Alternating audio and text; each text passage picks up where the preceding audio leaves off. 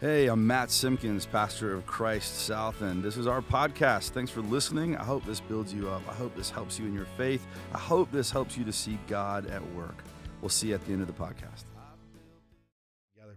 Hey, church, we're going to dive right into Scripture. So if you've got your Bibles, I'm going to read from the NIV this morning. We'll put the words up on the screen for you, but you can kind of follow along. But we're reading from Mark chapter 9 in the NIV.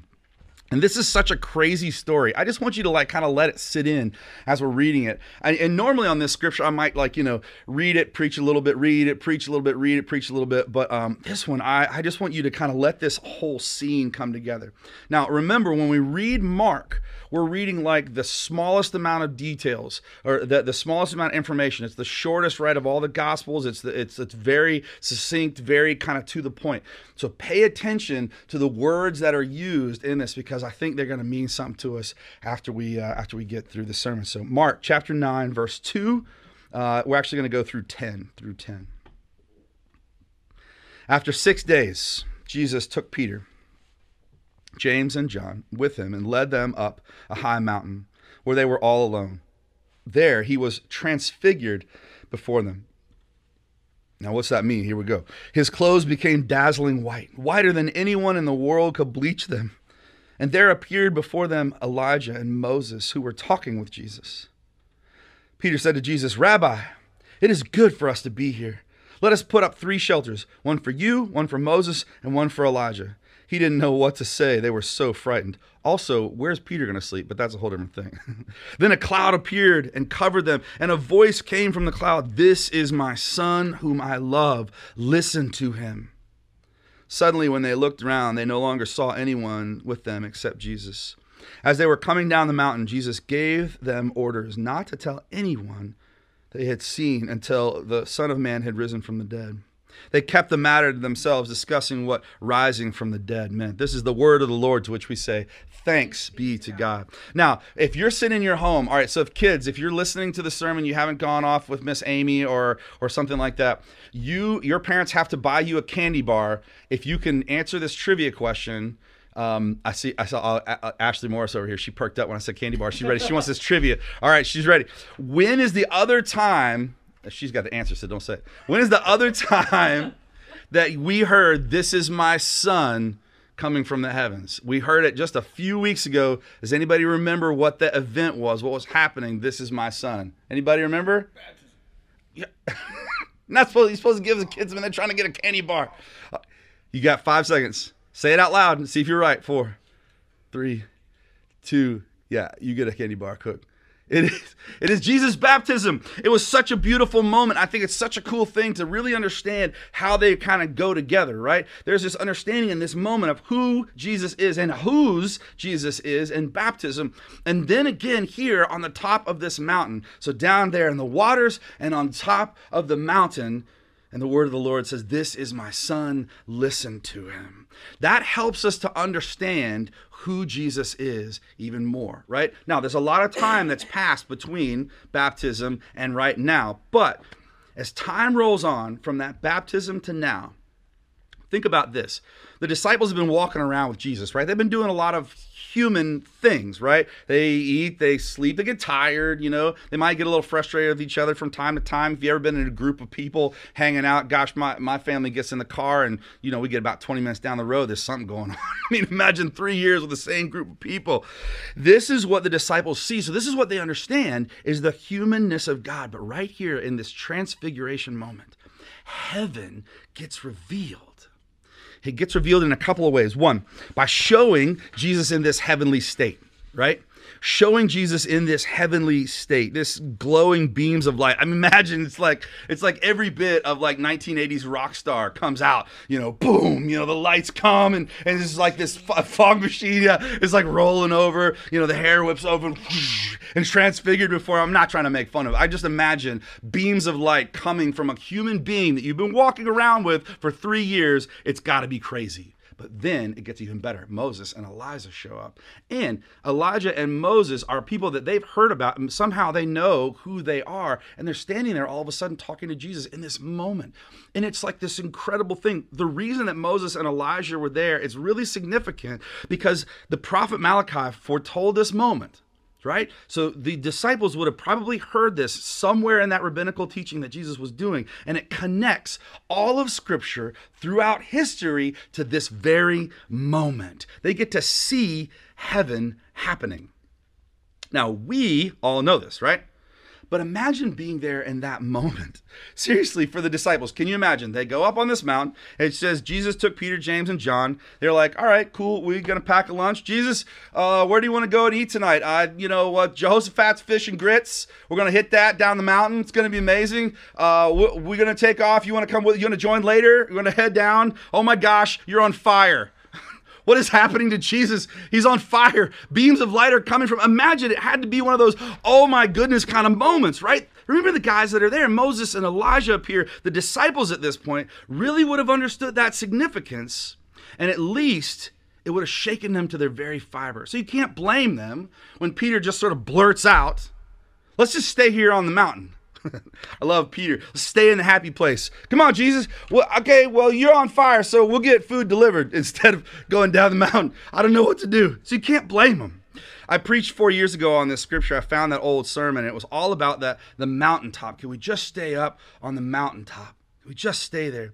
And we all know that we've got to go down the mountain, right? That's part of the thing. We have these mountaintop experiences, but you can't stay there. You've got to go down the mountain. But I think, as I was reading this Mark scripture, that there's maybe even more to it than just that. So buckle up, because here we go. Think about this. Remember right in the beginning, I said make sure and pay attention to the words? Do you remember what it said at the very, very beginning of the scripture? Ashley, can you put that back up? It says, after 6 days. 6 days. Now, why that? Mark is always saying immediately, right? Immediately this happened, and then immediately that happened, and then immediately that happened. Mark wants us to know that 6 days have passed and puts that in this scripture. There's only details there that Mark wants us to know and to hear. 6 days. There's two things I want you to know. One, right before this, Jesus had just dropped some significant information on them about that he's going to be suffering and dying, and told them right after that they're going to have to take up their own crosses as well. So just think about being in that moment. Seriously, Jesus, you just fed 4,000 some people, you healed a blind man, and now we're talking about the end. It feels like we're just getting started. I mean, like it's all really starting to click. Like we understand what we're supposed to do. We understand how we're supposed to kind of help all these miracles happen, and you're talking about it becoming the end. And church, that kind of information might just need a minute to sit there. Have you ever had to share news with somebody and you want to give time to like let it settle because you knew it was going to be difficult for them to hear? I started thinking about this in news that was not difficult, but just, life changing. And I remember when my wife Melody told us we were going to expect our first child. And I remember this just shaking me like, oh my gosh, that's incredible. And as a matter of fact, I walked in from work. I had a sales job. I was in my suit and doing my thing, came in. She's working at the Second Harvest Food Bank doing her thing. We're two career people. We got our things going. I come in and I got my American dream going, my house with my Honda Accord. I had dual exhaust. It was amazing. It was a V6. I kind of miss it. That's all right. That's not part of the story. So I walk in and she says, "Happy Valentine's Day, Daddy." I'm like, huh? All right. First of all, I don't, that's weird because you don't really talk to me like that. But you said daddy, and then it just hit me. And it was just quiet. She just let me sit there in that moment for a minute. Could you imagine? I think there's a reason that pregnancy and birth is not an instant process. I think God gave this time to us on purpose. Think about it. Could you imagine the whiplash? Hey, baby, we're pregnant. The next morning, boom, baby in hand. Could you imagine if it was like that fast? I mean, we need time to get ready, to grow and to prepare, to understand how this news is going to change our lives. Sometimes that news just needs a minute. It says 6 days. Second thing, the number is very significant because in Scripture, 6 days means almost there. That's really what that means, right? Like 40 days means a long time. 400 years means a really, really, really long time, right? 6 means almost there, but not yet. 8 days, right? If we read in Paul, it says, I was circumcised on the 8th day, which is like the significance of that. It was even more than perfect. It was the fullness of the completion plus. 7 days is understood as like completion, even, godliness, a finality. But 6 is almost, but not yet. So hang on to that for just a second, because I want to jump right back to Peter wanting to build shelters, which again, Peter, there's a lot of you up there. 3 shelters is not going to be enough. You guys are sleeping outside, but cool. And obviously there's way more to it than that, but I'll just leave it there. Why? Because Peter is a giant goofball. He's a big dumb animal. He's like the Rob Gronkowski of the Bible.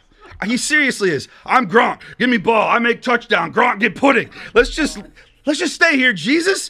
He's like, now also, interesting note, Peter's also the rock on which the church is going to be built. So think about that. So if you ever feel like you're the Rob Gronkowski of Scripture in your household, you're okay and in pretty good company. See, maybe it's more than that.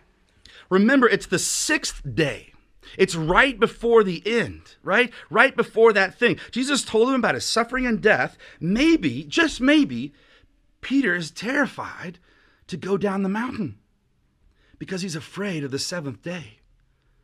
Somebody listening needs to hear that right here. Peter might be worried about what actually happens down the mountain because of what he knows and just heard. Peter might be worried about what's next. It's taking some time to settle in because this is not the fullness and the completion, and that means that it's the 6th day, then the completion is going to start happening when we go down. This is the same guy, though. Remember, this is the same guy. When everybody walks away, Jesus looks at him and says, are you guys too? Are you guys leaving too? When it got difficult and got frustrating for people, and they're like, I don't know, Jesus, this is too much. We're over the top. We're out. And he looks at them, and Peter says, Lord, to whom shall we go? You have the words of eternal life.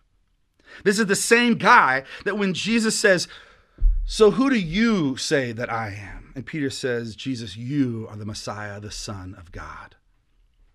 Peter may be the only one who knows what's really going on. Peter might be absolutely terrified, though, of what's down the mountain. Yeah, Jesus, I'm in. But what if what you say is going to happen actually happens? See, so often we pray for God to move, don't we? We pray for God to enter in and take hold. And when it starts to happen, we want to stay back on the 6th day. Where's my 6th day people? Brothers and sisters, that's a word right there. How often are we afraid to go down the mountain, to take the final steps, wondering what happens if we actually do reach the end of this chapter? I'll tell you why, because it's safer to stay in the known than go into the unknown. What happens once we get there? What might happen? Will we fall? Will we be attacked? Will we fail? Will I be ready for what's next? Well, brothers and sisters, listen to this right here. Jesus won't let them stay on that mountain, and he won't let us stay there either. We've got to go down the mountain because we've got work to do, to get gifts to share. We've got a message for a hurting world. Come on, somebody say amen in this house. But then there's one more part to this. There's one more part to this. When they came down the mountain, it says Jesus told them not to tell anyone. It says not to tell anyone. Hold up. Jesus, you just flashed in beams of light. We just saw Moses and Elijah. You brought us up here, and now we're not supposed to talk about it. Like, you don't want us to tell anybody? Hold on, because I thought everything was like we were having a party, and this was like the beginning, and everything was great. And if you got beams of light coming at you, you're a big old rock star, man. So we could get behind you, and everything's going to be great. And if we're going to go to war, we'll be fine because Moses and Elijah are going to be there, and we're going to be taking people out. It's going to be amazing. But don't tell anybody. How am I supposed to hold that in? I always wondered why, because it seems like exactly what they should do. This is the Messiah. He's going to die for us all. This guy's beams of light coming out of him. He's a rock star. Moses and Elijah are there, and all of Scripture begins and ends with Jesus, and this is the one we've all been waiting for. But maybe it's this. The miracle needs a minute. The miracle needs a minute. The miracle needs day 6. The miracle needs day 6 to give us time to get ready, for it to settle down, to get ready for day 7, brothers and sisters, because Jesus always takes us to day 7. And maybe even yet, to truly understand who Jesus is, they can't just think about the beams of light and the rock star. To understand who Jesus truly is, they had to see the death and the resurrection, because that's who Jesus is. Not a big mountaintop rock star with beams of light coming out, heaven revealed. Not just that. He's the one that goes to the cross, who takes it on his shoulders, who walks through the street to Golgotha, who's nailed to the cross, goes into the tomb, and then on the 3rd day is risen from the dead. That is who Jesus is. And that's why he told them not to tell anyone, because they needed to see the fullness of what Jesus was going to do.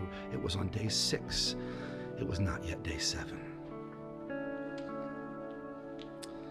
Maybe it's not the mountaintop that tells us who we are either.